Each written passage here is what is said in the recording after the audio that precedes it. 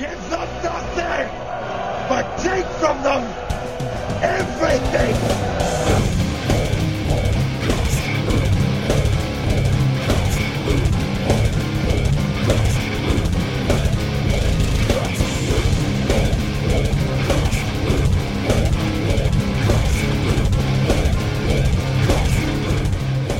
And welcome back to the Metalhead of God podcast. I am your host, Wayne, and you know this fine gentleman as...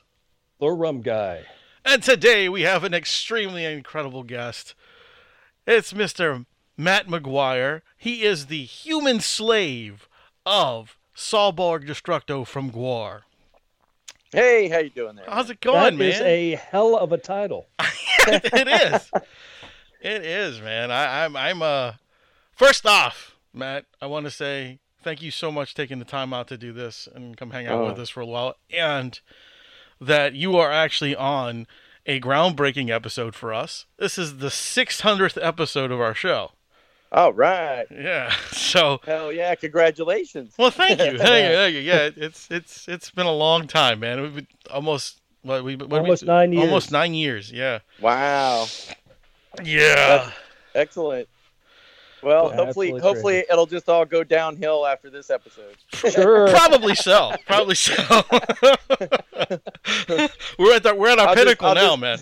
This is it. I'll make sure to steer it right off the tracks here. It's cool.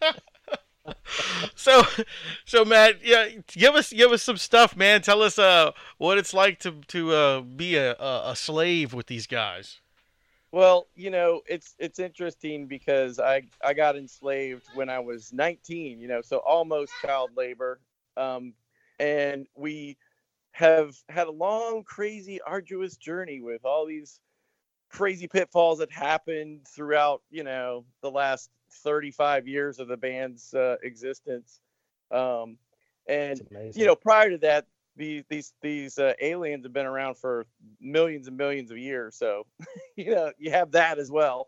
right But it's been a blast. I mean, it's ultimately you go, oh, you're a slave of Gwar, and then you're like, but it's a really cool gig. It's an awesome gig. Oh man, I bet. Sounds like an awesome gig. And how were you recruited? So the human slave of Techno Destructo, he actually, Hunter Jackson, he was one of the breaking the fourth wall a little bit here. Yeah. He was one of the co-founders of the band, and he actually had the initial concept of it. He was the one who had the movie, which was called Scumdogs of the Universe, and had some of the preliminary characters and preliminary ideas of what would later become Gwar.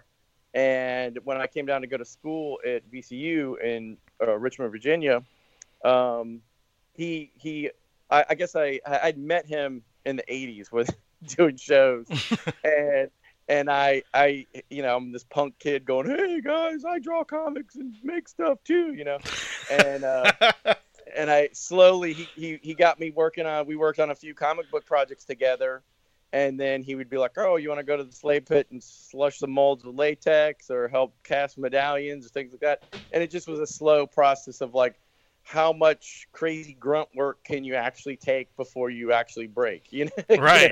Gotcha. Right, yeah. So it was a proving ground because it was there's a lot of people, especially they have misconceptions about what Gwar actually is. Yeah. And they go, oh, well, it's this crazy rock band. Of course, y'all are driving Lamborghinis and living in mansions and stuff and yada, yada, yada.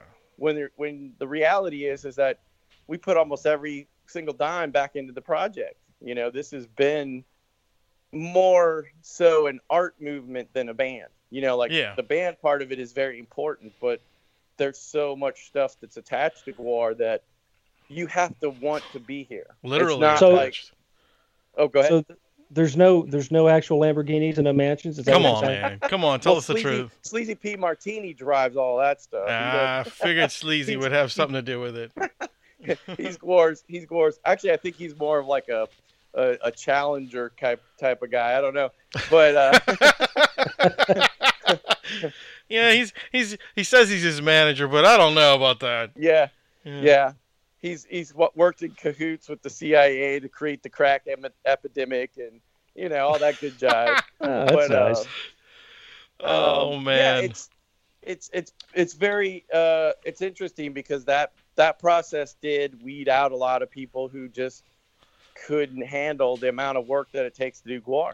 A lot of people don't understand how much work it is. Well, I'm sure, man, because I mean it's a lot of dude. You guys do a lot of stuff. Yeah, I mean really, and you all tour a lot. Yeah, it's very strenuous. At our heyday, we were doing 10 months out of the year. We were doing. This is a lot like, if I were to compare it to something, a lot like a crazy Broadway review that has been running for 35 years. Yeah. It has that similar thing, except for it's like the circus where you go town to town and bring it to, bring it to other people. Yeah, or all around the world. That is amazing, though. Absolutely freaking amazing. All this stuff. Yeah, man. And you're the art guy, right? You do a lot of this stuff. So that's the part where, when people try to quantify it as a band, you have this thing where you have the artists and the musicians, and everybody wears multiple hats. So we all contribute to other aspects. So when you're coming up with concepts or tunes or imagery, everybody sort of contributes into a nice big creative pot of coolness, Yeah. Mm-hmm. Yeah. So it is different. Most bands have, 3 to 5, 6 guys, whatever, and you're just arguing about the music most of the time instead of the concept, the imagery, all of it. Yeah, sitting there going, okay, so we're going to do this with Paris Hilton, and then we're going to go over here and do this with, whatever other person y'all are killing or doing something along those lines. Have a crack-addicted dinosaur that comes out and eats everybody at the end. There's that too. Yeah. I mean, like, it's funny is like, I took my boss to see you guys. Like everybody, I'm a huge fan. Okay, I'm not gonna lie. I've said when we met the first time, I told you all that. I was talking to you guys, and I said, I think the first time I saw you guys was in '91 or 92, somewhere around that area. It was right. I want to say it was right before America Must Be Destroyed, or it was right after it was released. I can't remember exactly when. But everyone I've ever told about the band, and I always say, well, you guys got to go see them. And they're like, okay. So when you guys come, I always take that person to their first GWAR show. And I took my boss to see you guys. And he was like, oh, my God, it was the best show I've ever seen in my life. I'm like, yeah, I told you, man. He's like, he's not really into metal, but he was just kind of like, music aside, it was good music. He said, but the show is so awesome. Yeah. The show is definitely that hook, he was just kind of like, man, they put so much into that. I'm like, yes, it's a lot of work, man. I mean, they really bust their ass in that. I've seen backstage stuff and things like that you guys have done.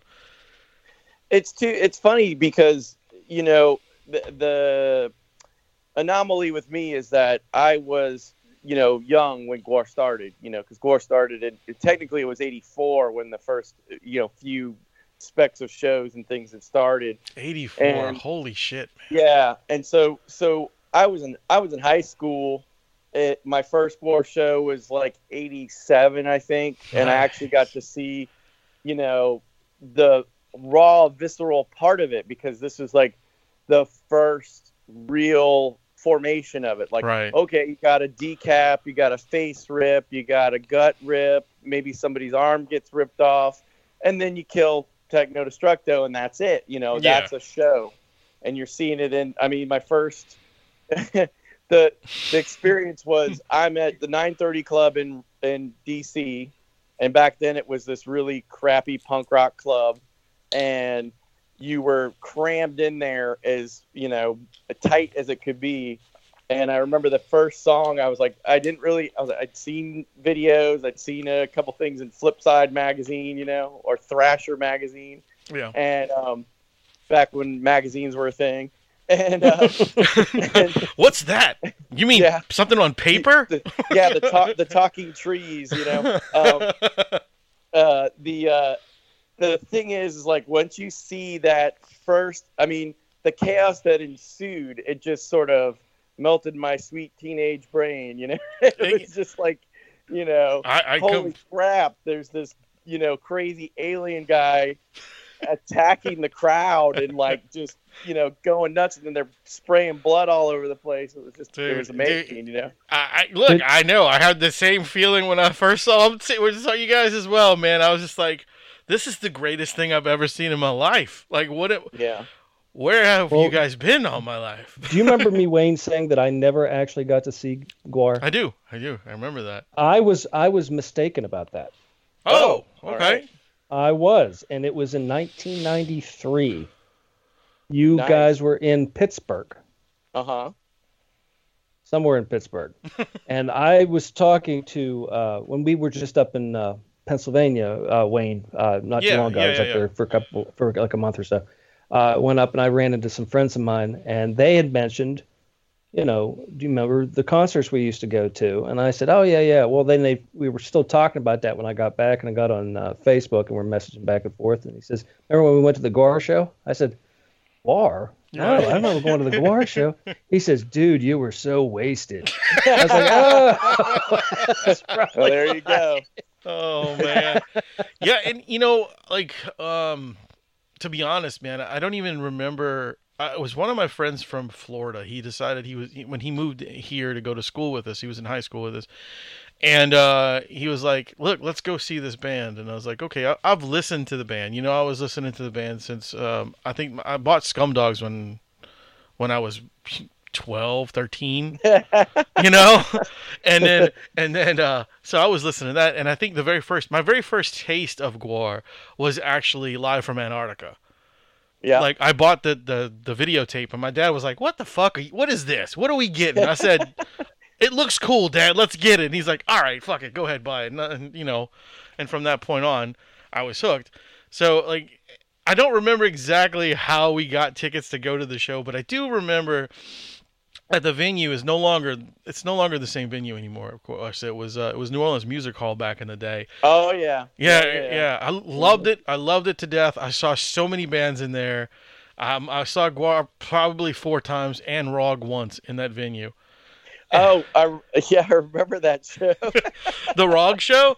Yeah. There was like 10 people there, because you know what? And it was funny because it was terrible for the turnout, but it was funny because I was like, I'm standing there in the front row, and Brocky jumps off and lands on my goddamn head, and I'm like, he's screaming at the crowd, "That's how you stage dive, motherfucker! You don't fucking just come on, jump off the stage." He was giving you a lesson on how to stage dive, which was fantastic. But totally Brocky. Right, dude. And it was such a surreal experience. And I have a T-shirt somewhere still in this house that's signed by everybody that was there. Like all the guys. Oh, nice. Everybody signed the shirt for me. Even was it in the character, or was it in the fictional characters for ROG? It was in the characters, because Techno signed his as that, and then Slimenstra, she signed it, and she called me a slave girl. Oh, she wrote slave boy, and then just crossed it out and wrote girl real big across it. Of course. It was awesome. It was a really cool experience for me, man. Yeah. But I mean, so the band's been around for 30 years. Yeah. Or give or take, right? I guess it's technically Bobby would say 35 with the, he benchmarks it on some of the earlier shows and the concept of when Hunter actually created the slave pit at the dairy.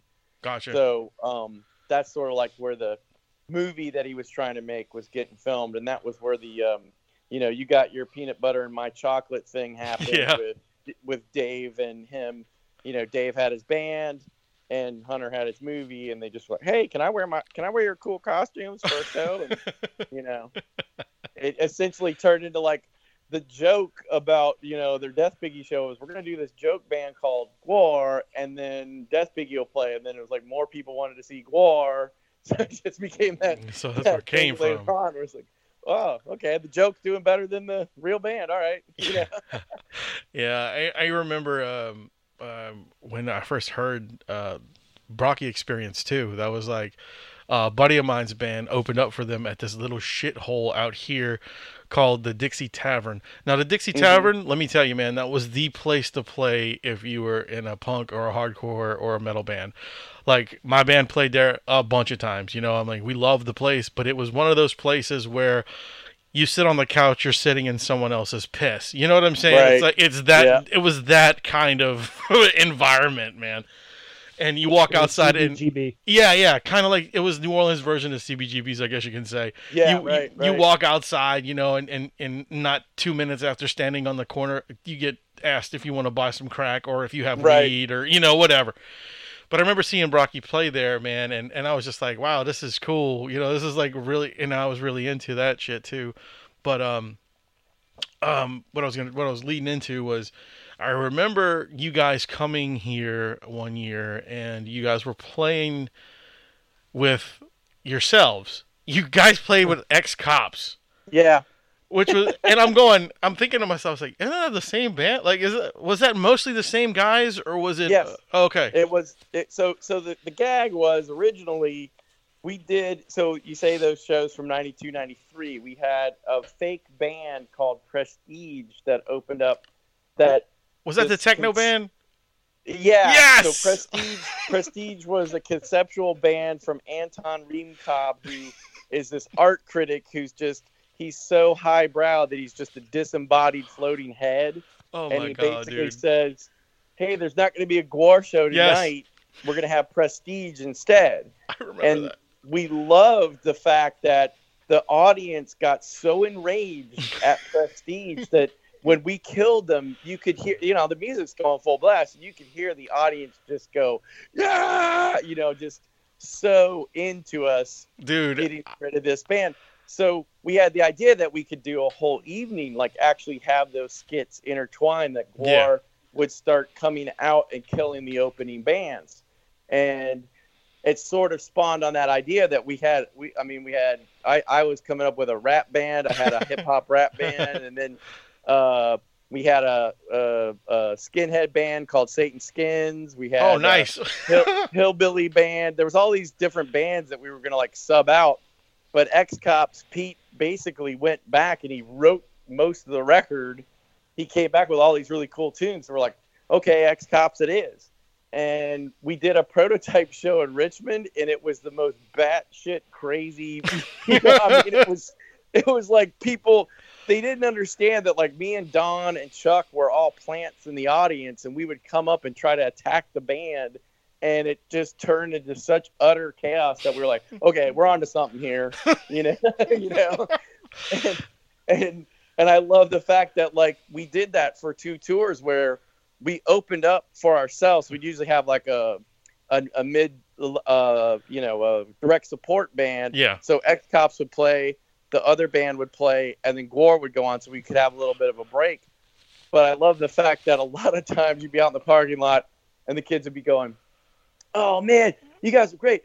Oh, but what about the Ex-Cops band, man? They were totally, what was up with that? That was terrible. What was going on with that?" You know, and they're just dissing it. And then you go, "Oh, well, that was us." And they're like, "Oh, I mean, it was cool. I mean, it was cool. It was cool, man. It was good. It was good." You know, it's like a lot of people didn't really understand that it was pretty much everybody who was up there was in Gwar at the time. Like, we had our drum tech was the drummer for Ex-Cops, so that Brad wouldn't have to drum twice both sets. Yeah.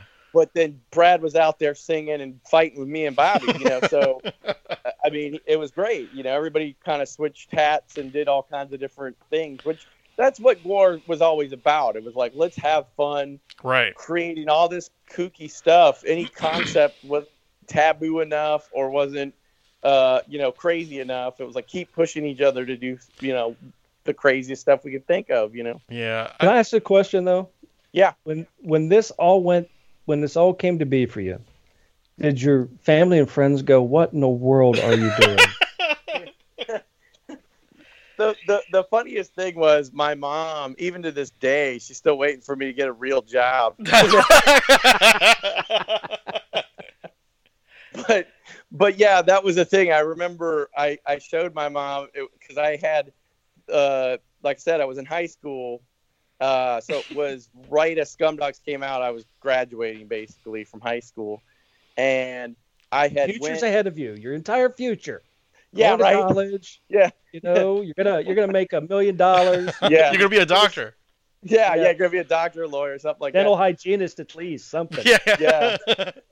And I had went to the filming because, again, I had made friends with Don and Hunter and a couple of the guys through going to shows. And I went to the filming from Live from Antarctica. So I'm actually in the crowd. No shit. You know, in the audience, getting beat around and stuff. That's so good. And behind the scenes stuff, I was there for some of the filming of it. But again, I wasn't technically in the band at that point. Right, you know? Right. And then later on, it was funny. I showed my mom. I'm like, "Hey, I'm all proud." I'm like, "Cool, check this thing out that I'm part of," you know. And she's like, "That's terrible. What are you doing? Like, what are these people?" She always goes, "Those friends of yours." She put the air quotes. Those friends. Yeah. The mom thing. Yes, definitely the mom thing. And yeah, then I remember because I made it through like 1 year of school here, and I'd already been at the Slave Pit and kind of pretty much in the band by that point. I did my first tour in 91, and it was like I was like, yeah, I'm not finishing school. I'm learning way more stuff here. Right. And of course, I'm going to go join the circus. I'm not going to stay in college. You know? Well, yeah. I mean, dude, you got a taste for it. They're just like, no, I'm doing this. This is. And you guys really had, you know, that spark. When Scumdogs hit, it just fucking blew you guys out of the water.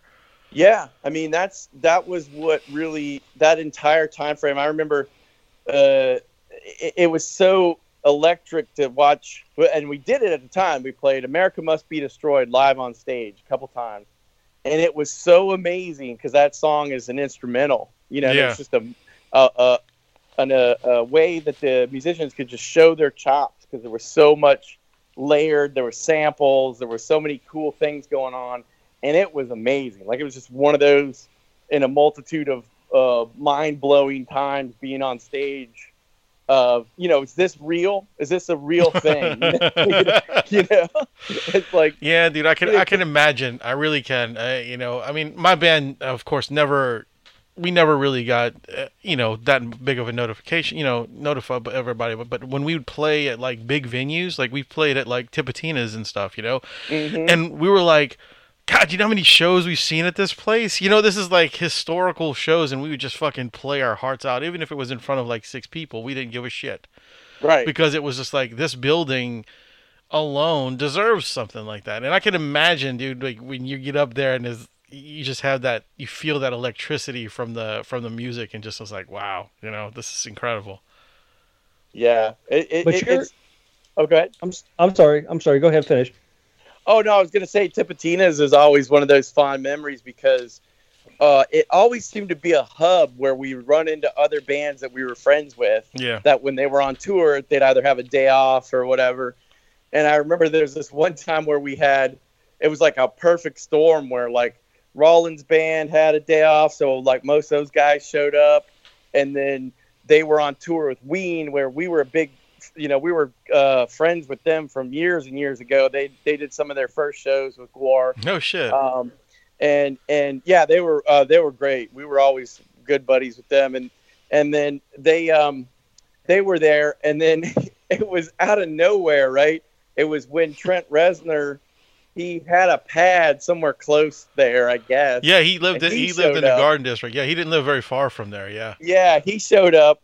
And it was like this crazy, like, okay, so we're getting dressed in our costumes, and then there's guys from Ween and Rollins' band, and they're hanging out while we're getting naked and getting in our costumes and running around, and we're just chit-chatting. So, like, as the show's going on, here we're coming back going, hey, what's going on, man? Yeah, so you doing okay? Okay, cool. I got to go back to the new thing, you know? I got to go get blood all over. Yeah, I got to go get blood on these people.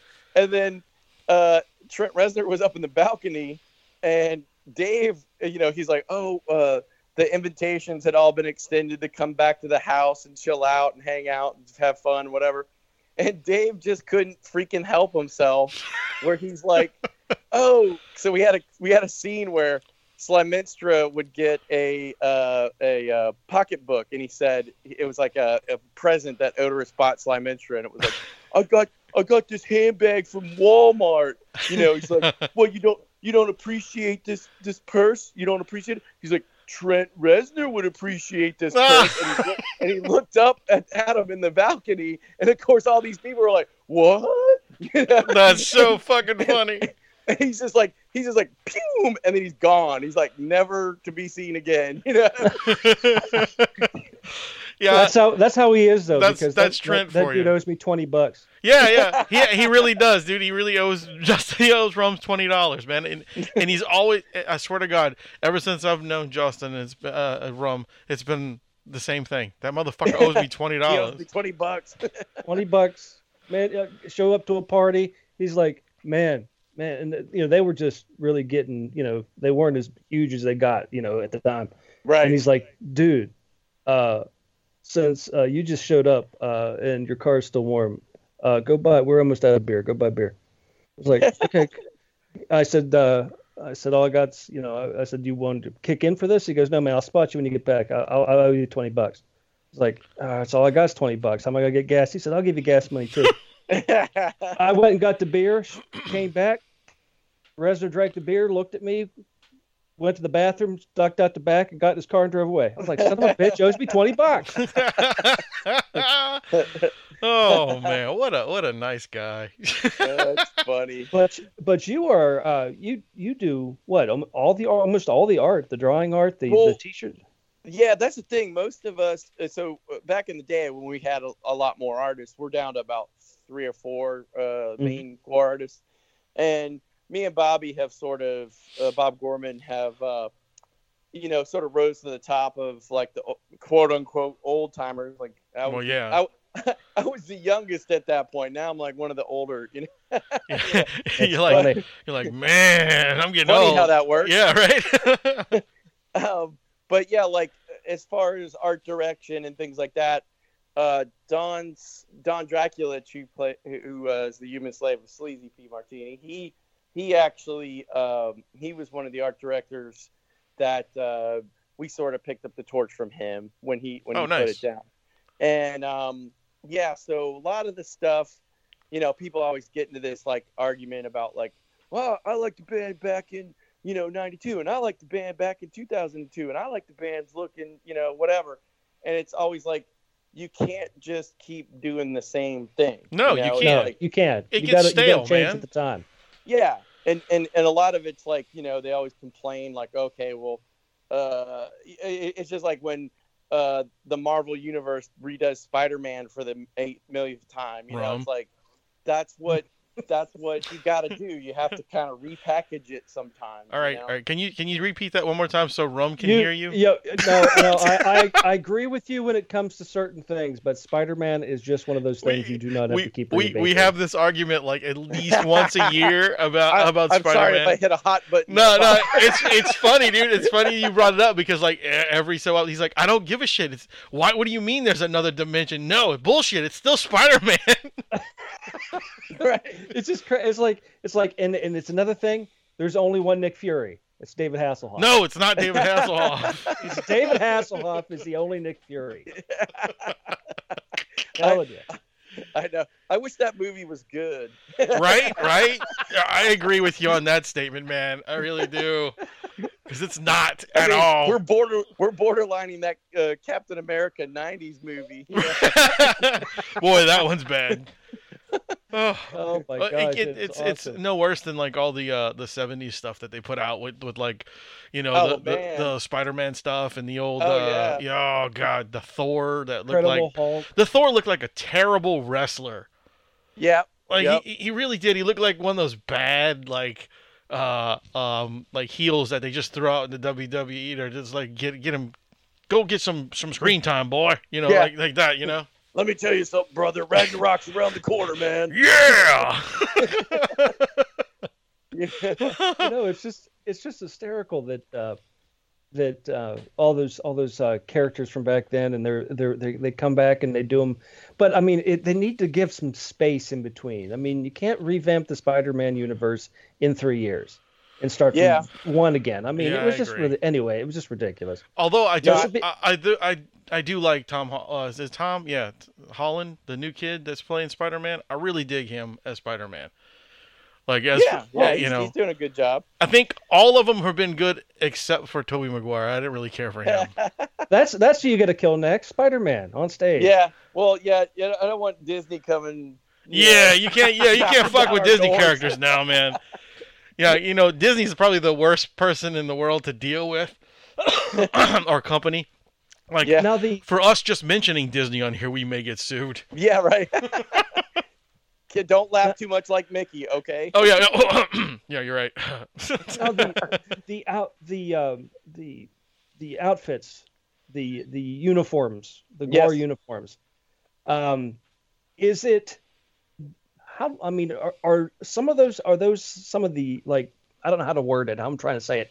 Are they original pieces? Do they have to remake their armor? Yeah. So a lot.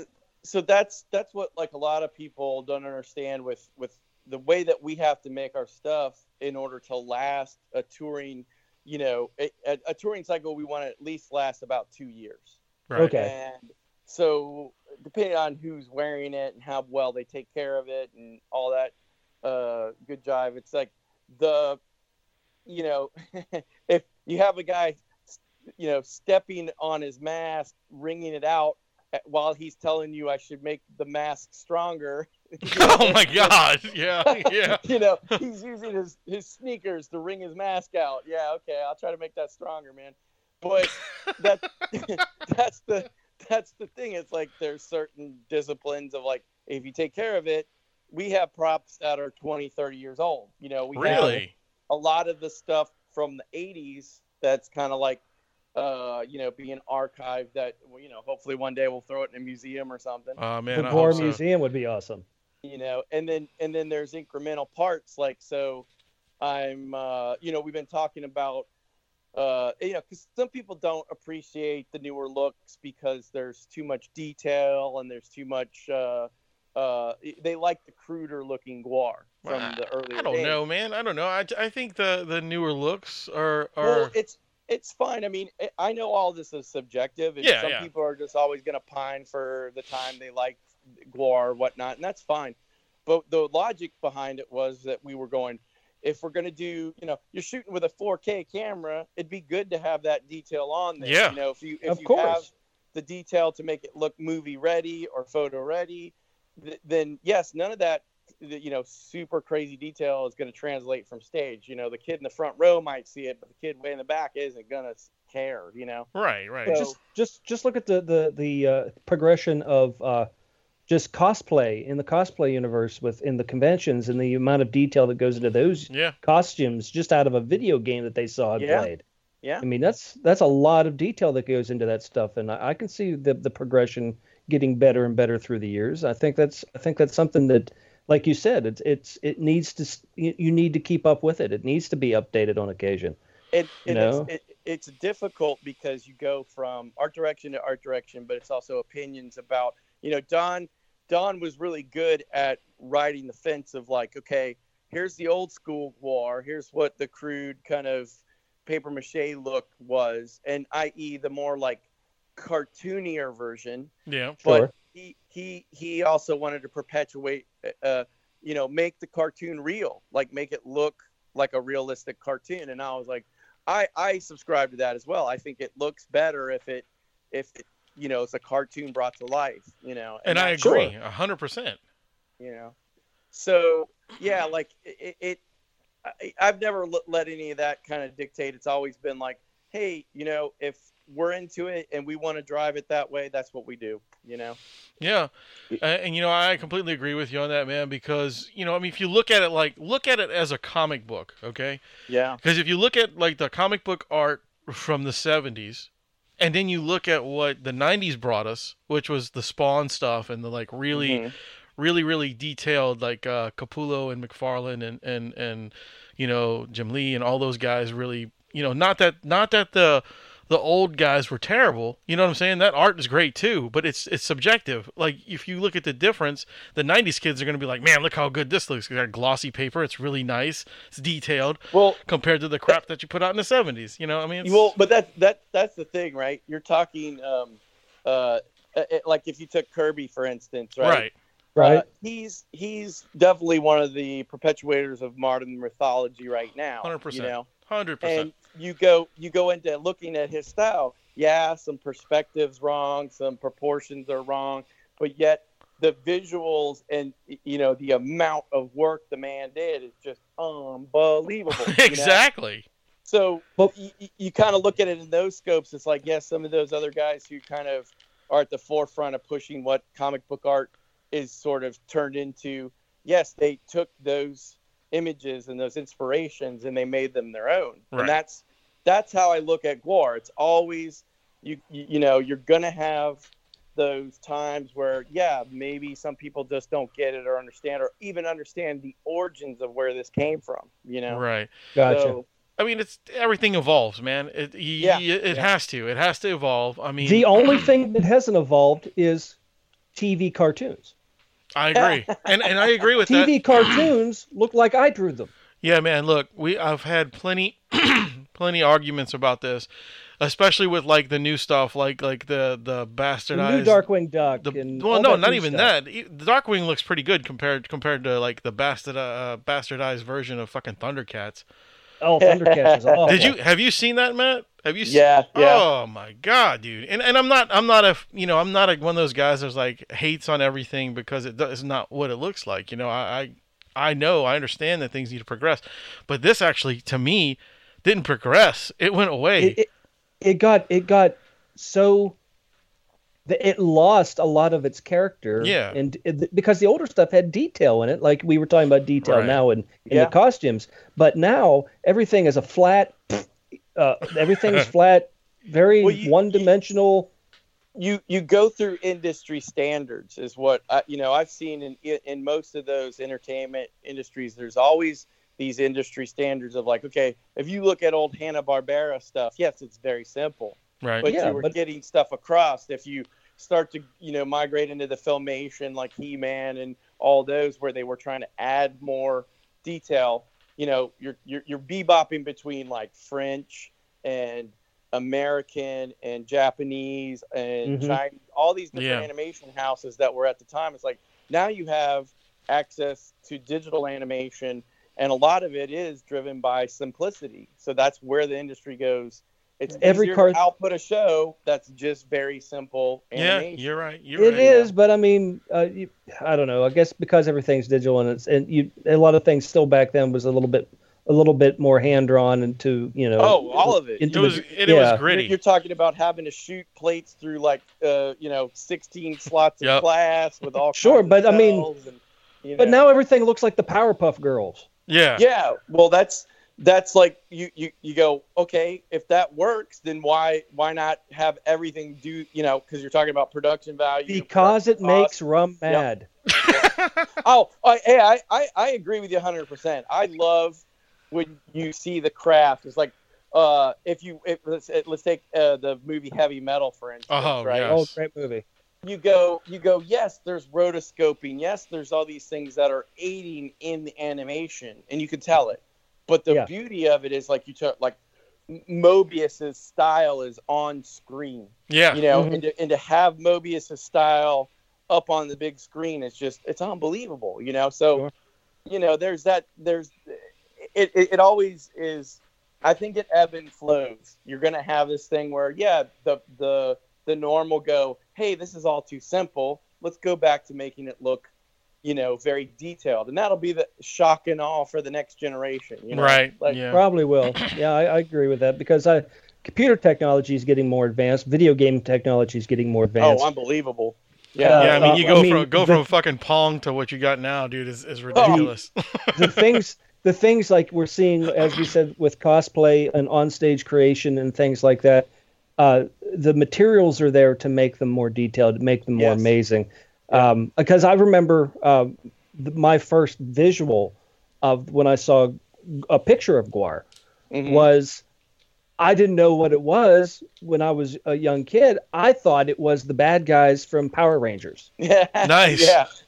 Because, they had those type of, Oh, yeah. that look. Yeah. So exactly. I was like, I was like, what is this? I was like, then it was like, okay, this is kind of cool. But again, I get it now. I do want to say, though, again, Guar was still more detailed than the Power Rangers. Absolutely. Even back then, though. Yeah.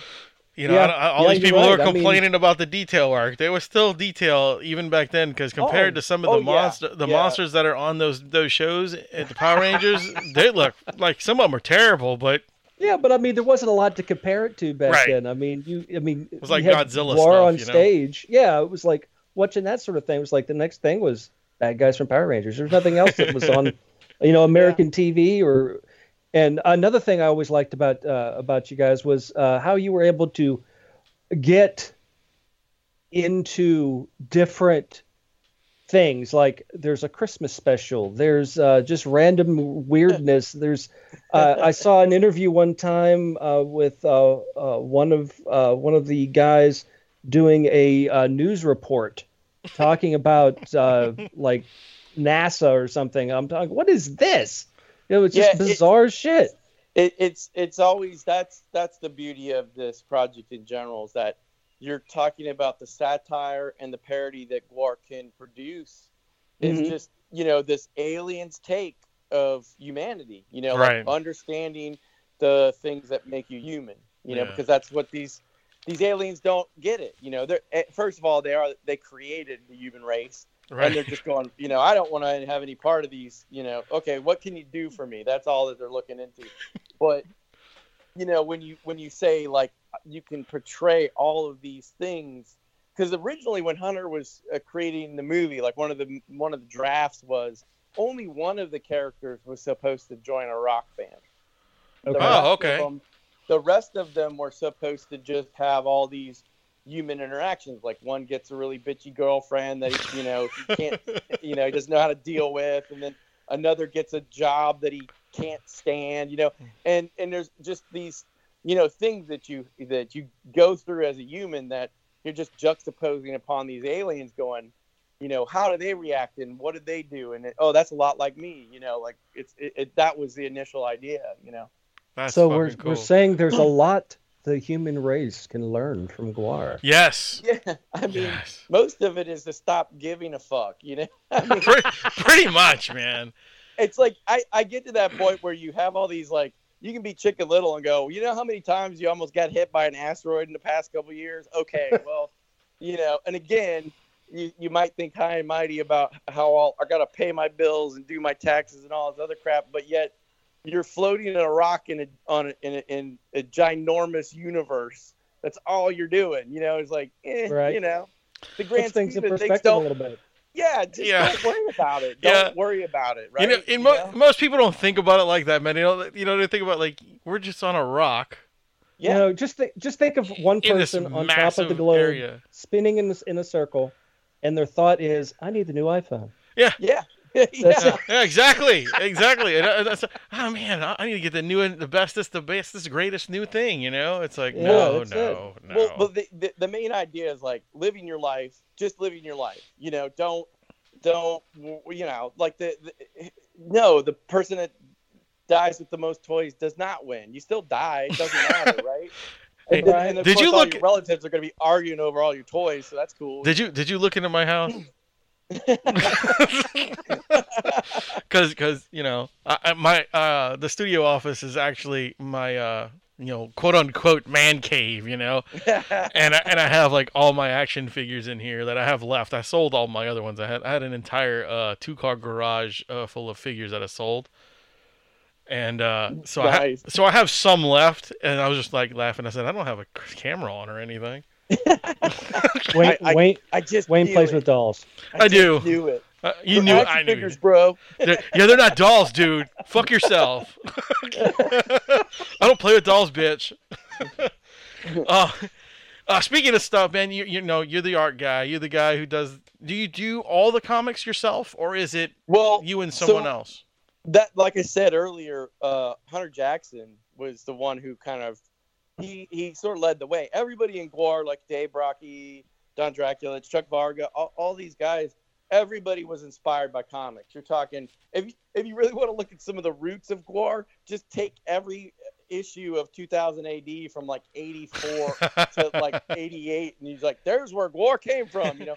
But it's like, yeah, everybody perpetuated the visual images because you're like, how do you tell all this story on stage? Some of it you just can't do unless you have this ginormous production value that, you know, but even back then, that was the only way to tell some of this story was through comics.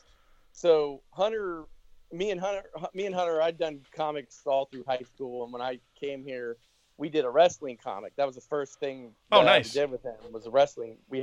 We both had wrestling universes, and we jammed them together and made this really cool comic. And as we were perpetuating like how to do more stories, then we actually thought we'll take all the newsletter comic strips that we were doing in Mind Control Monthly and compile them into black and white omnibuses, and then, you know, put them out as, you know, like, hey, Gwar Comics. And that sort of got us into the thing where, okay, as we got a little bit of money out of that, let's perpetuate an idea of like doing a full color. You know, we had high hopes of a monthly comic, but it happens, man. More of like every 6 months to a year we put one out or whatever. That's tough, yeah. And you know, because we're building Gwar, we're writing records, we're touring, all this other stuff, and but anyways, we did Slay Pit Funnies in the 90s. We put out, I think it was like 7 issues of that ourselves. We just produced it, and so every artist at the time had an opportunity to contribute. So a lot of almost everybody in Gwar contributed it some way or another, like colored the comics. Oh, that's cool. Inked it, or, you know. And then, you know, when Hunter decided to leave Gwar, I got so busy with taking over some of the other responsibilities for like tour. I'm actually the stage manager as well on the touring contingent. Oh, wow. And then on top of it, when we get home, so it's like pre-production for a show, building a brand new show, all that stuff. My plate's pretty full. So for a bunch of years, I didn't do any comics. We didn't do any. And I started talking to Dave about like doing a graphic novel that was just the complete history, because Gwar's history had all these ginormous gaps in it where it's like the first thing I asked him was like, how old is everybody? You know, where does this story begin? You know, we started cooking up an idea that the Big Bang was actually a battle that Cardinal Sin and the Master and his forces were fighting, and this ripped a hole in this reality and created this chaotic universe that initially Gwar's responsible for this entire reality. You know, that's beautiful. That's hysterical. Yeah, so we started going down that road, and we started curating the entire story, filling up the gaps between comic strips and videos and all that stuff. And it just happened to be kind of, a coincidence that our lawyer, he had met this comic book writer, Matt Miner, and he goes, you should work with him. And so I met with him, and we decided to launch Kickstarter a couple years ago to do the first set of books that we hadn't done any since '99.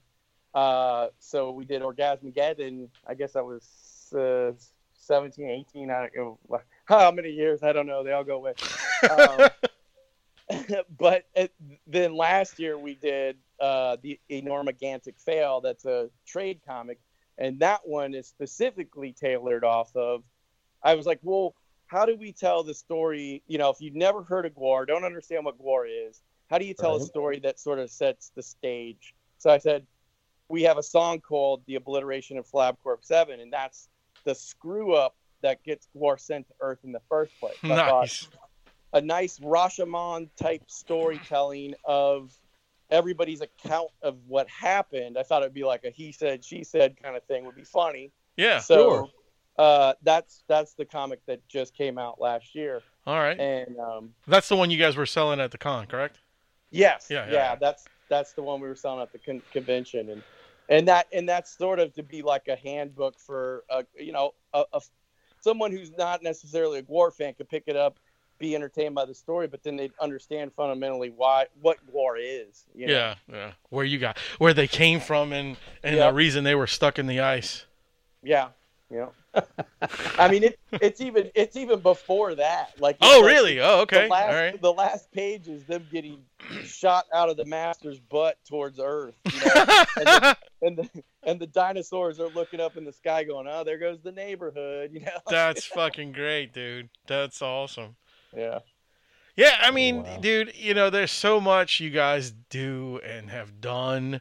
Like, and you know, you were telling the story earlier about the techno band that you guys would I tell that to everybody because that is one of the most memorable moments from a Guar show, because it was like this wall was up and this dude was out there and everybody was booing him and shit, and I was like, what the hell is going on, you know? And then the little head was in the corner. There won't be no Guar. Yeah. I was like, what the fuck? It was so There'll funny. Be no Guar show tonight. Yeah, dude, that was so funny, man. What do you do in your downtime when you're not doing everything? What's downtime? Well, that's that 3 weeks that you're not doing anything. When is that again? Well, probably right now, since we're all locked down mostly. No, it's crazy. Our social media director is like, finally got, you know, he's like, oh, finally you guys will do all the stuff I've been asking for you for the last 2 years to do. Oh, no. Well, because it's essentially like, you know, trying to get everybody in the same room to do, just create content for social media. Yeah.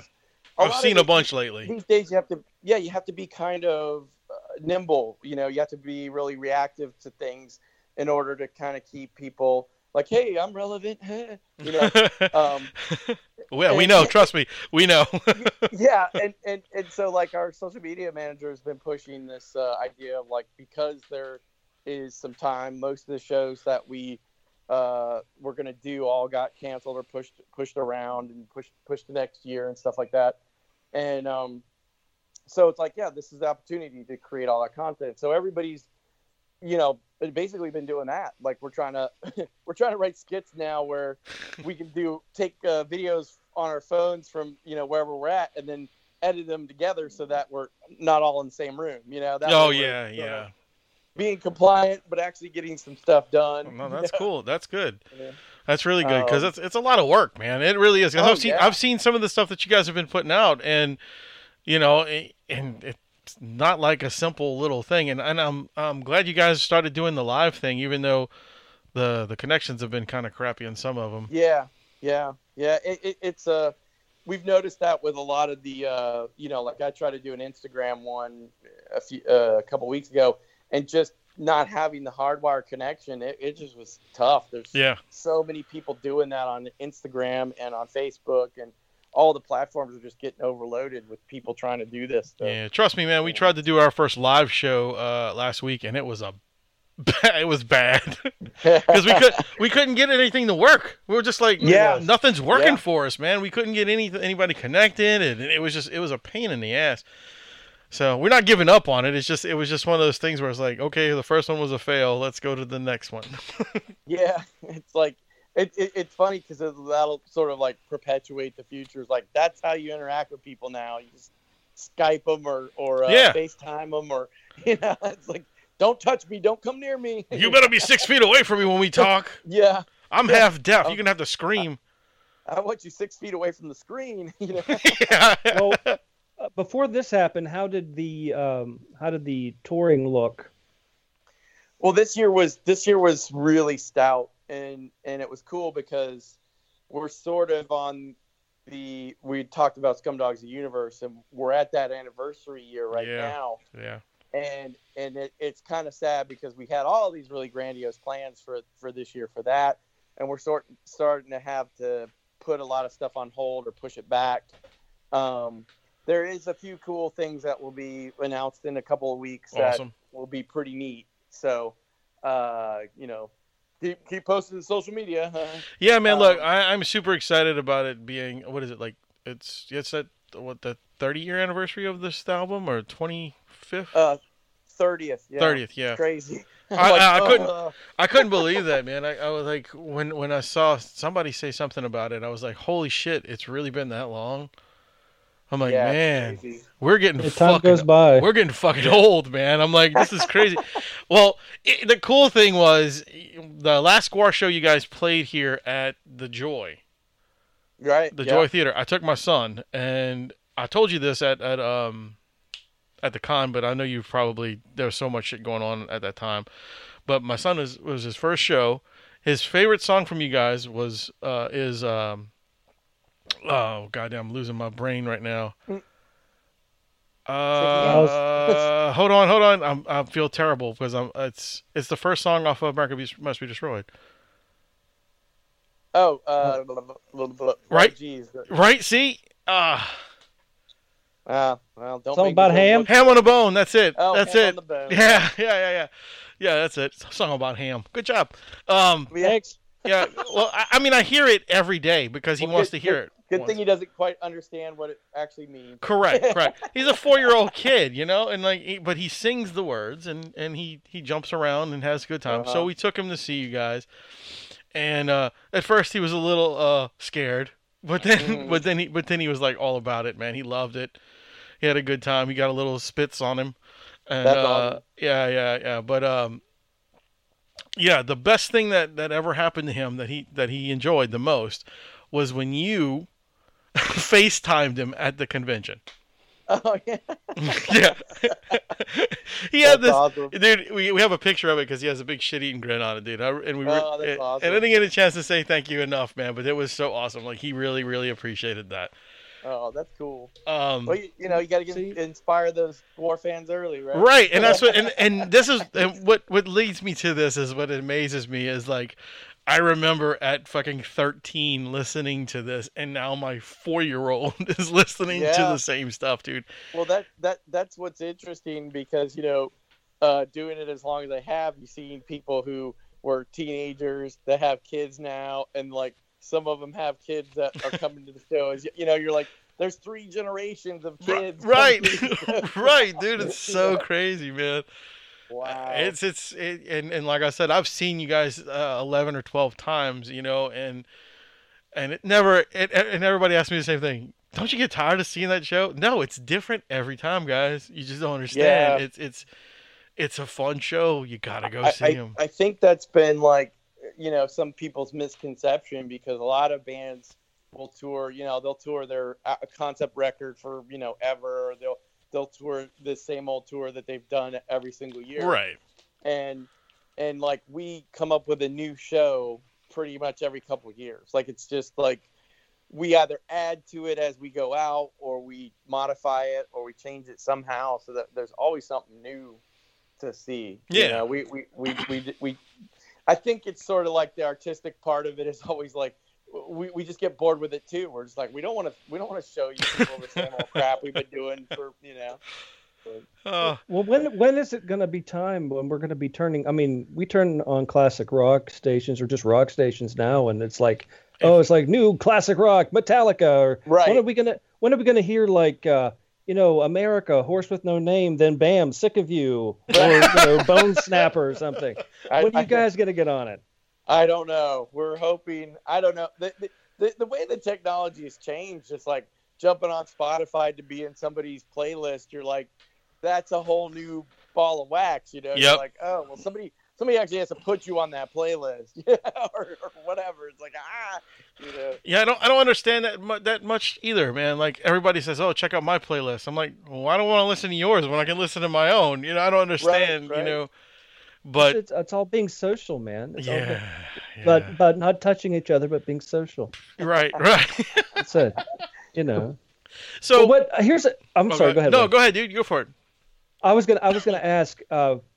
Out of all the shows you've done and everything you've been a part of, can you think of one particular moment that you thought either, well, let me put it, have you ever had that one moment where this could be it, this could be all come crashing down moment?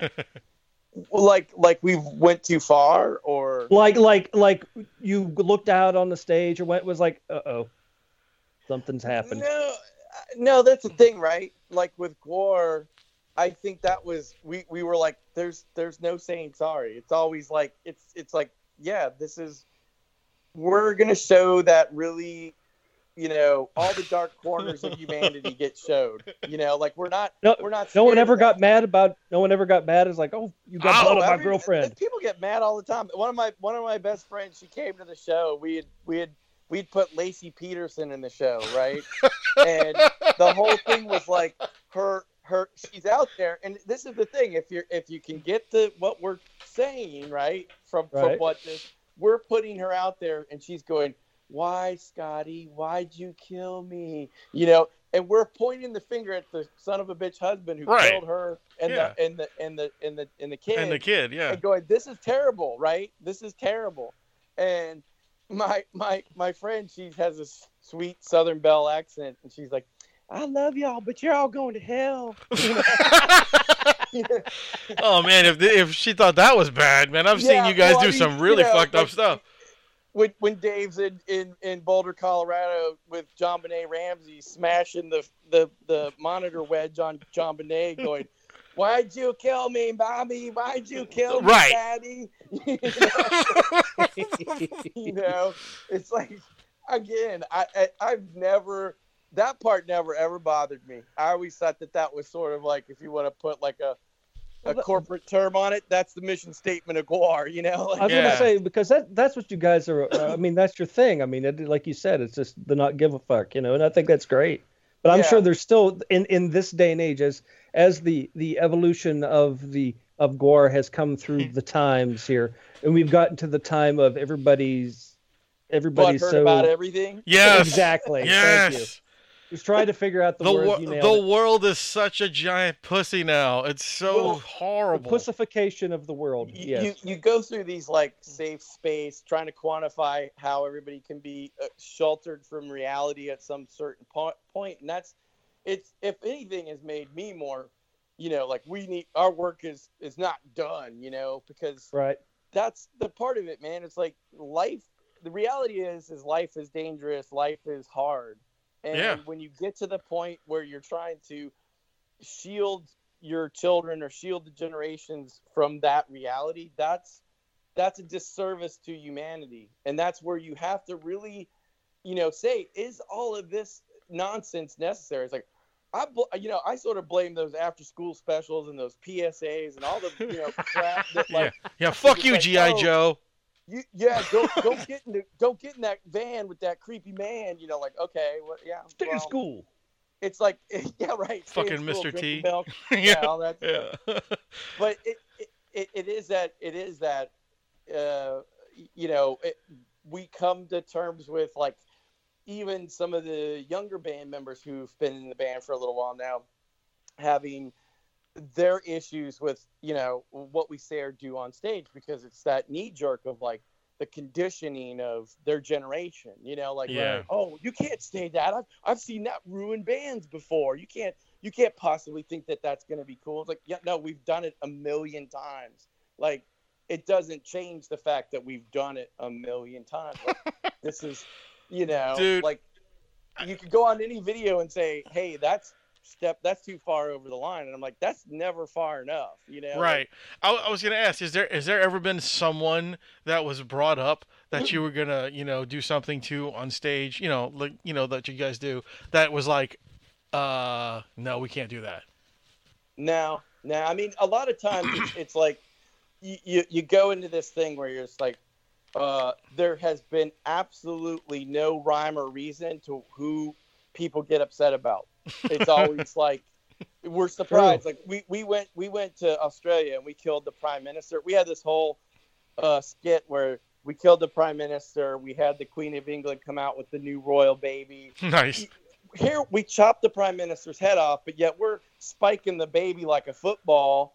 And they're like, how dare you chop the Prime Minister's head off? It made national news. Are you serious?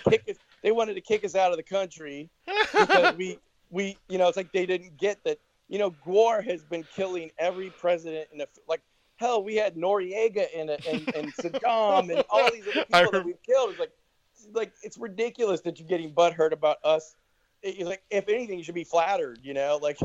Yeah, I mean, you know, I can't even tell you how many people I've seen you guys do. Like, just a weird, like, presidents I've seen pretty much at least 6. Yeah, we dug up Reagan and killed him again. You know? Like, one of my favorites of all time is Michael Jackson, and when you pulled off his face, it was a fucking Roswell Gray. Yeah. That was one of my favorites, dude.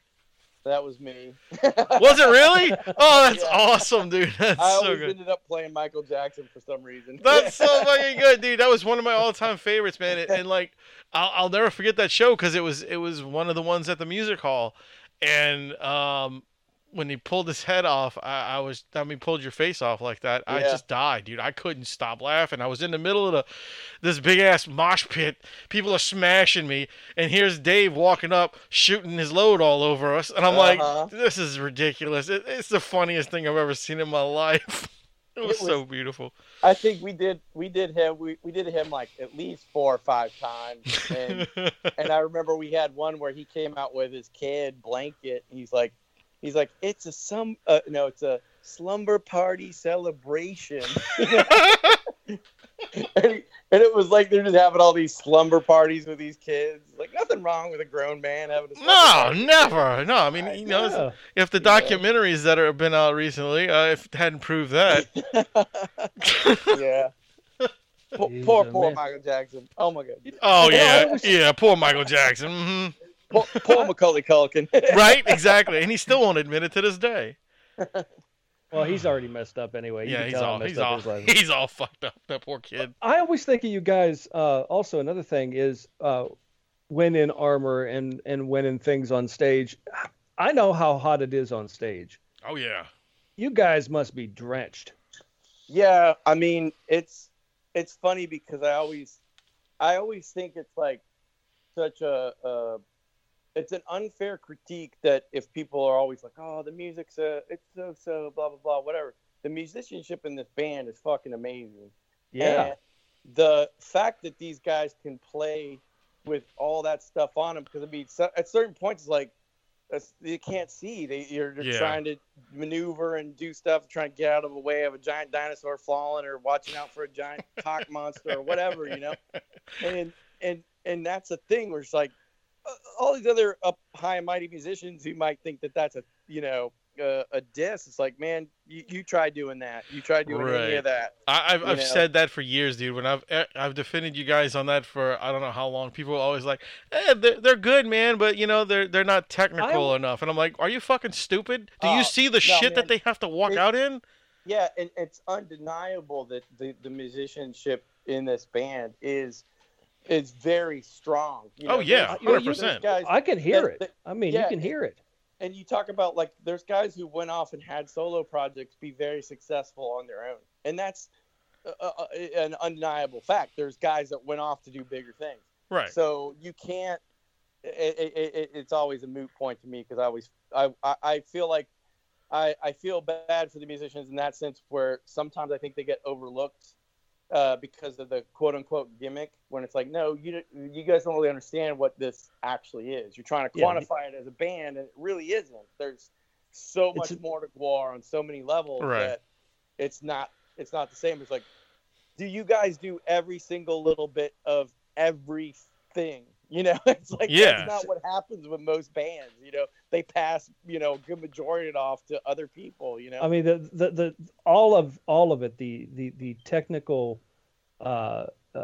capability of the musicians, the amount of artwork that goes into it, all the costuming and everything, the whole production of it is so amazing, and it is so well done, and because it's taken. The craft has been honed. I mean, the dues have been paid. You guys have done it. This is amazing stuff, and like with Wayne's Kid and everything, these new generations coming up, they're going to see it, and I think it's Guar is what this timeline, this group of kids are going to need to see as a slap face of reality, because we are completely hushed. Everybody's hushed about everything anymore. No one wants to say anything. Don't do this. Don't offend. Don't do that. whatever. You know, I mean, you need a shot of reality. Here you go, and get some entertainment out of it. Yep. Yeah. And it's like if you close up that creativity, it's sort of like you're turning your back on a very fundamental part of humanity, because that is what separates us from everything else. It's like if you really want to go into, hey, everything, you can't say that, you can't think that, I have to control this. That's counterintuitive. That's not how humanity should be. Humanity should always be expanding ideas and philosophies all the way across the board. It's like, if you're so butthurt that you can't have a civil conversation with somebody, it's like, I'm sorry, if you're not smart enough to have this conversation, then walk away. Like, exactly.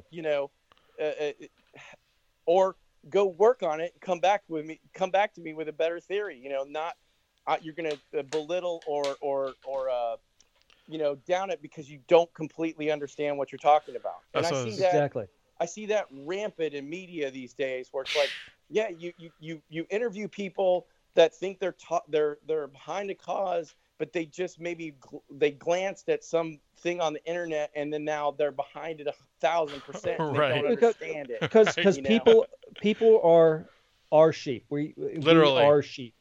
We are. I mean, when it comes down to it, because there's only so many. You can have one person has an idea. It can even be has a cause, and they're so intent in this cause. But say the cause is fake, you can make hundreds, if not thousands, of people believe this cause is fake. Oh yeah, or real. I mean, just look at the storm, the fucking Area 51 shit. Oh yeah, that was fucking ridiculous, dude. We're gonna storm it. The amount of shit this kid went through because he posted this on the internet and had all these followers, and he was like, oh, okay, and he just thought it was funny, but then he actually got in trouble for it. Right. Yeah, and then think of how many dead people that would have been. That's just stupid. That's a lot of dead people. Yeah. And they would have went to Area 51. Yeah, you would have found Guar in a hangar. Right. You go. Yeah. Right. Totally. Guar would have been sitting there already eating all the aliens. Yeah, smoking cigarettes. What the fuck are y'all doing here? No, but fundamentally, I think that's part of my point, is that the kid is trying to push the fact that, yes, there's all these parameters and rules that are meant to keep you as sheep, and that's a part of it that's like disconcerting for humanity in general. If you're not trying to expand, it's like people, especially in this country, should be just pissed off constantly. They shouldn't be scared like the government tells them to. They should be just mad, raging, just going, look, this world shouldn't be this way, and that's part of what the juxtaposition of Guar is going, look, here, you guys follow your leaders, you do stupid shit. The idea that chaos and reveling in the anarchy of it is a necessary evil, because you go, at certain points, if you allow these people to control you, then you're not really living. You're just sort of going through the motions, Yeah.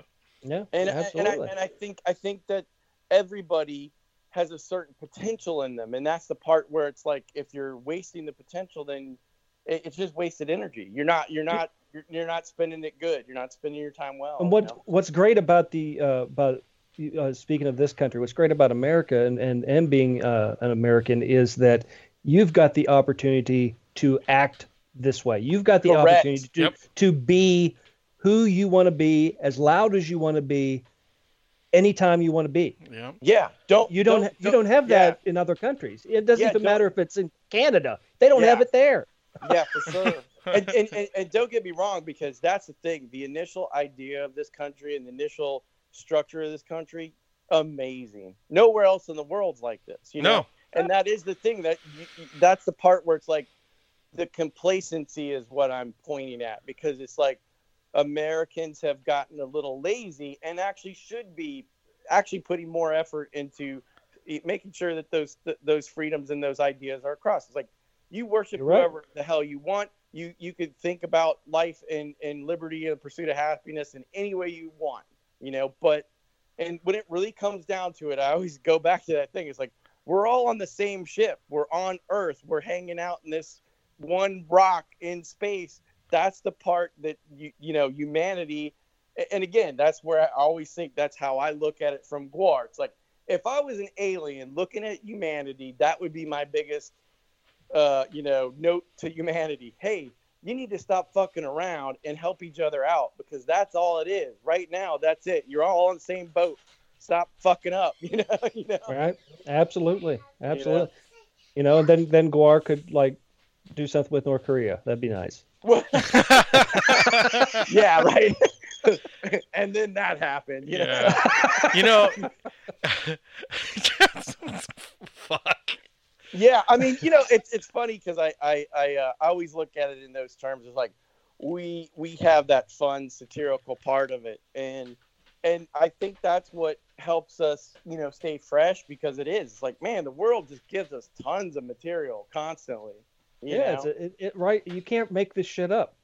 Oh man, I mean, yeah. Have you watched The Tiger King? Yeah, right. Wayne has. I have, and I just want to say that was the most mind-blowing and numbing thing I've ever seen in my life, and I don't even know where to begin. Like, where do these people come from? Like, this is unbelievable.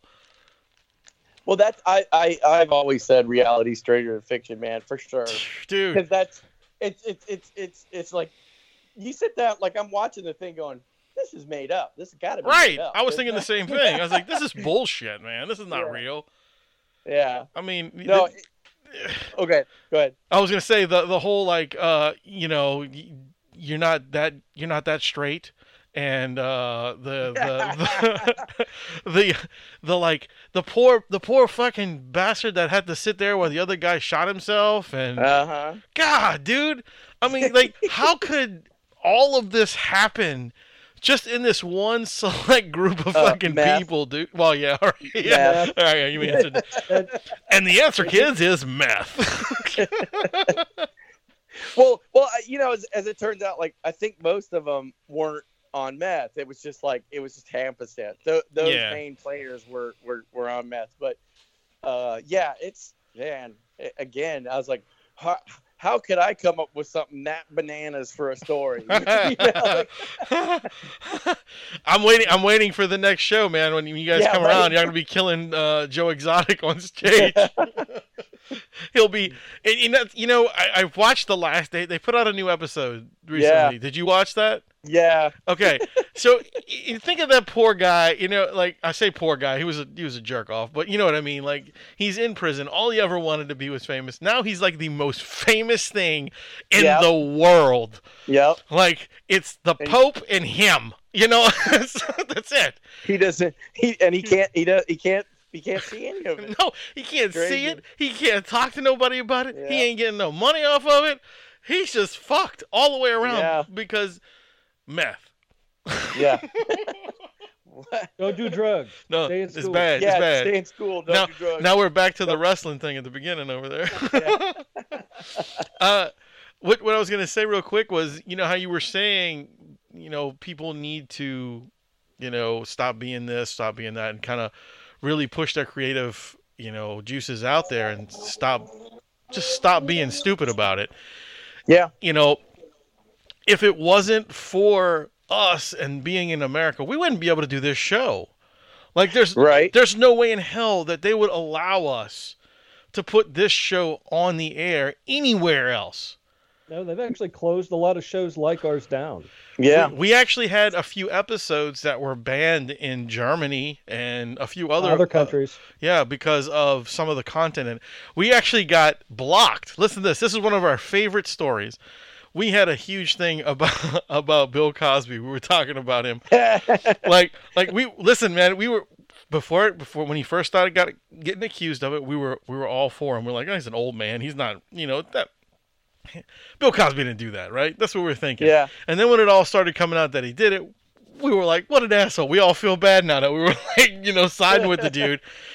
So we released this episode out, and can't remember what it was called, but it was pretty hard. It was pretty hard on him. And then not 2 minutes after I released it, Bill Cosby blocked us all over the place. Like, it actually showed Bill Cosby blocked you. Bill Cosby Whoa. blocked you. Yeah, dude. I was like, holy shit.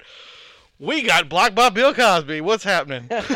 so our next show was called that. We got it was blocked called by Bill Cosby. Yeah, I think the episode was called Cos Blocked after that. Cos Blocked. but yeah, so you got to be grateful that you live in the United States because we can do these things. Yeah. We can voice our opinion about all this shit, you know? I mean, it's always the perspective check, right? You go, hey, I talked to some of my friends who were like bitching about life in general. I'm like, look, first of all, let's just take the accounting here. You were born in America, so check. You're male, check. You're white, check. How much more do you want in your fucking deck, dude? You know, shut the fuck up.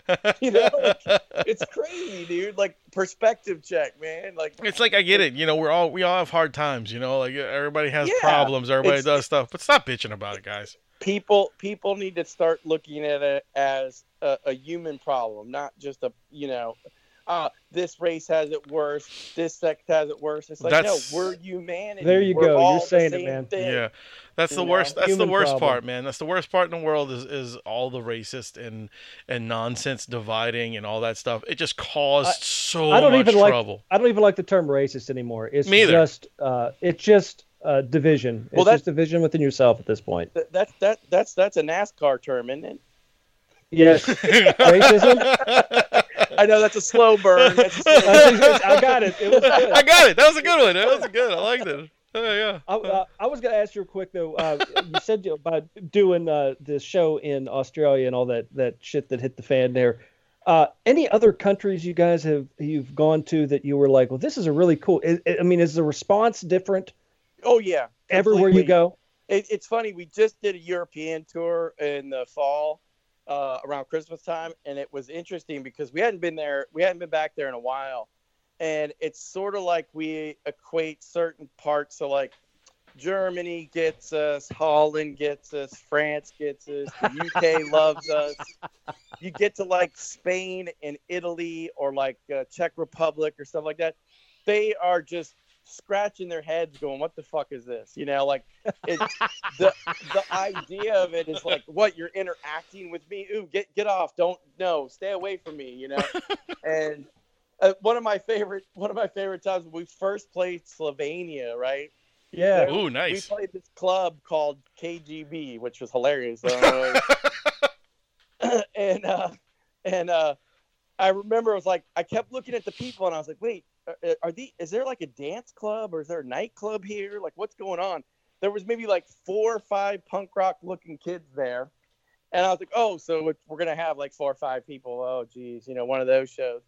And I remember as the show started, all these well-dressed, like I'm going out Saturday night dressed to the nines in my best clothes, coming up to the stage. Oh, and shit. Oh, and so, of course, they didn't know what the hell was going to happen. So as soon as the first gore effect goes off, the decap gets head chopped off, and the blood starts spraying out, the entire crowd just goes and pushes to the back of the club. And then those 4 little punk rock kids are standing there in the front just going, hey, yeah, cool, That's so good. I remember I was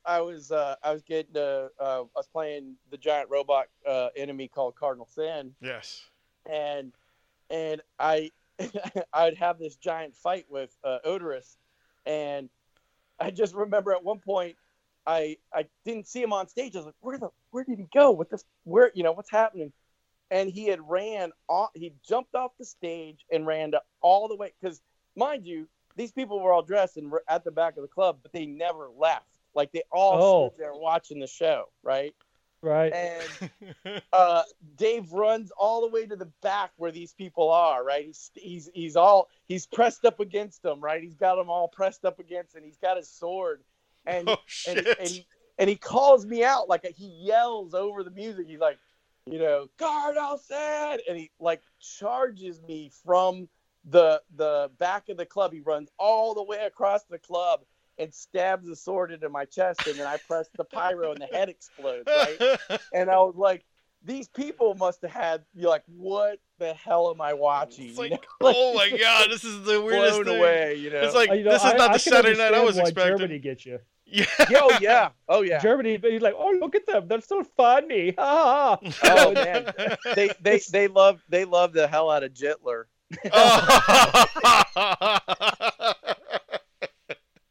No, I mean it.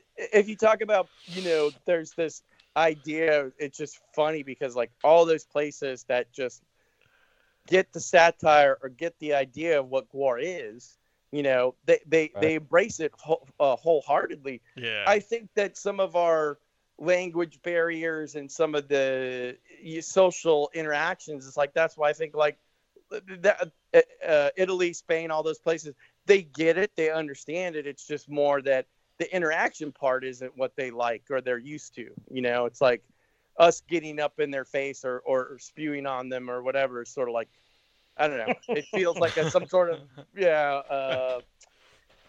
anyways, it's just, those areas still don't quite get us. Now, when we played Japan, I want to say that was one of the most amazing audiences. You guys would fit right in there. Oh man, you're talking about such a cool. So it's like in the States, I would never jump off the stage. I know I'd be torn apart in like 5 seconds. Oh yeah, right? Dude, they steal your clothes. Yeah, the costume would be. I'd be naked. Yeah, and the costume would be on eBay in like 30 seconds. Yeah, exactly. Yeah, exactly. Before we load it out, it'd be on eBay. Yeah. Stage worn.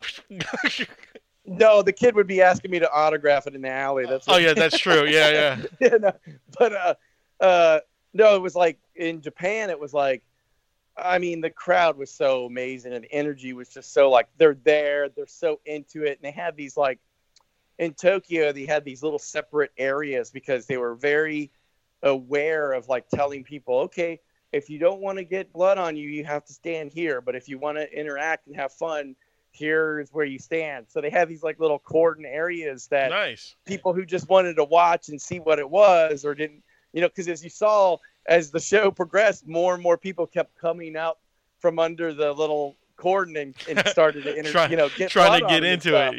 Yeah. They were like, oh, this is fun, you know. And awesome. I actually ran out. Me and Dirks actually ran out on the dance floor and interacted with people. He's playing his guitar out there, and I'm out there swinging a sword and running around with That's so cool, dude. Taking photos and, you know, singing a song, and it was amazing, you know. So, I loved it. I hope Guar gets to go back to Japan someday. Yeah. It's so good. Well, I'll tell you what, man, you're living a dream, that's for sure. Yeah. Hell yeah, man. Hell yeah, for sure. Well, before we get out of here, dude, I got one more question for you. Sure. Do you know, I know you're into all the art stuff and stuff like that, but do you play video games at all? Oh gosh, that's like I'm a crackhead, and that's my crack. All right. So have you ever played a game called Gears of War? Yes, I love Gears of War. Gears of War. Initially when they've had I think it was like the second one came out. Yeah. We met some of the developers, and we were actually talking to them about like a Gore game, because it's like you talk about that universe, how gory and amazing it is. That'd be amazing, a Gore game. Well, that's what I was. That's what I was thinking. I was like, you guys should be like content for Gears. It's funny you say that, because like right now, that's one of the projects I'm working on. Is I'm gonna do a YouTube and Twitch channel that I'm doing video game playthroughs with Solborg and me. You know, so it's gonna be like a double whammy. Yeah. Hey. But I'm already, there's 2 games I've been playing online for a while that I'm gonna start with that, because I want us to get back into that arena, because I mean, hell, the only video game we got is the Beavis and Butthead one. Oh, nice. Nice. You know, that's the only video game we've ever been on, basically. That's funny. And yeah, it would be, there's so many developers out there that the Gore universe would just be amazing to inject in video games. Yeah, because I thought about that when I first started playing. Well, I mean, I've been playing Gears since Gears 1. And well, we've both been. Actually, this is how the show started. Was we started playing Xbox Live together. We were playing Halo together, and and we became friends. And just happened to decide, hey, let's do a fucking show. So it just started that way. And that's where the name came from too, because the Metal Hand of God is actually was actually the name of the gaming clan that we were in. Nice. Yeah. Nice. Yeah. Yeah. No, War has always had. That's the thing. You talk about like Warhammer 40K, all those types of games. We used to play Blood Bowl on the bus, like on the old rickety school bus. Dude, Blood Bowl tournament. Blood Bowl was so awesome, so good. Actually, y'all ever play? This is the thing we're trying to figure it out. We're about to do it on here. Is this thing called Roll20? Have you ever seen that online? No, I haven't seen that one. I'll send it to you later. But it's basically like an online RPG which you can create yourself. Nice. And you can invite your friends to play, and you can do campaigns and stuff. Wow. Yeah, and being that all this social distancing and all this stuff that we have to do now, we're thinking that we're going to start we're going to put a campaign together and play with everybody and see if nice. I'll invite you, dude, if you want to come play and come hang out one time. Yeah, that'd be fun. Yeah, that'd be great. But yeah, man, it was awesome to have you on the show, dude. Really. Thank you so much. Thanks for having me, guys. Thanks for having me. Such a We're good looking time. forward to Guar back on the road. We're looking forward to. Yeah, I'm hoping we're hoping to have a few dates in October. Awesome. Nobody, Riot Fest hasn't canceled their date yet, so that's September is the earliest date we have right now, and then we're definitely slated for sometime next year. So Great. We'll be back out. Great. For sure. Super. Yeah. So yeah, dude, and like I said, anytime you ever want to come back on the show, just hang out with us and shoot the shit about video games, man. Look, you're more than welcome. And if you ever want to hook up on the Xbox, I'll send you my name, dude. We'll play some Gears all day. Nice. Hell yeah. But anyway, I was your host, Wayne. I'm the rum guy. And that was Matt Maguire, the slave of Sawborg Destructo. And remember, ladies and gentlemen, boys and girls, to keep it metal!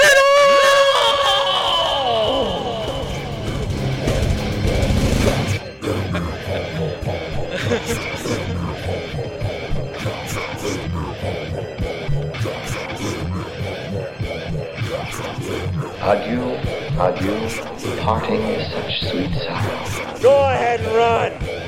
Run home and cry to mama. Get the fuck out! Okay then. That's it.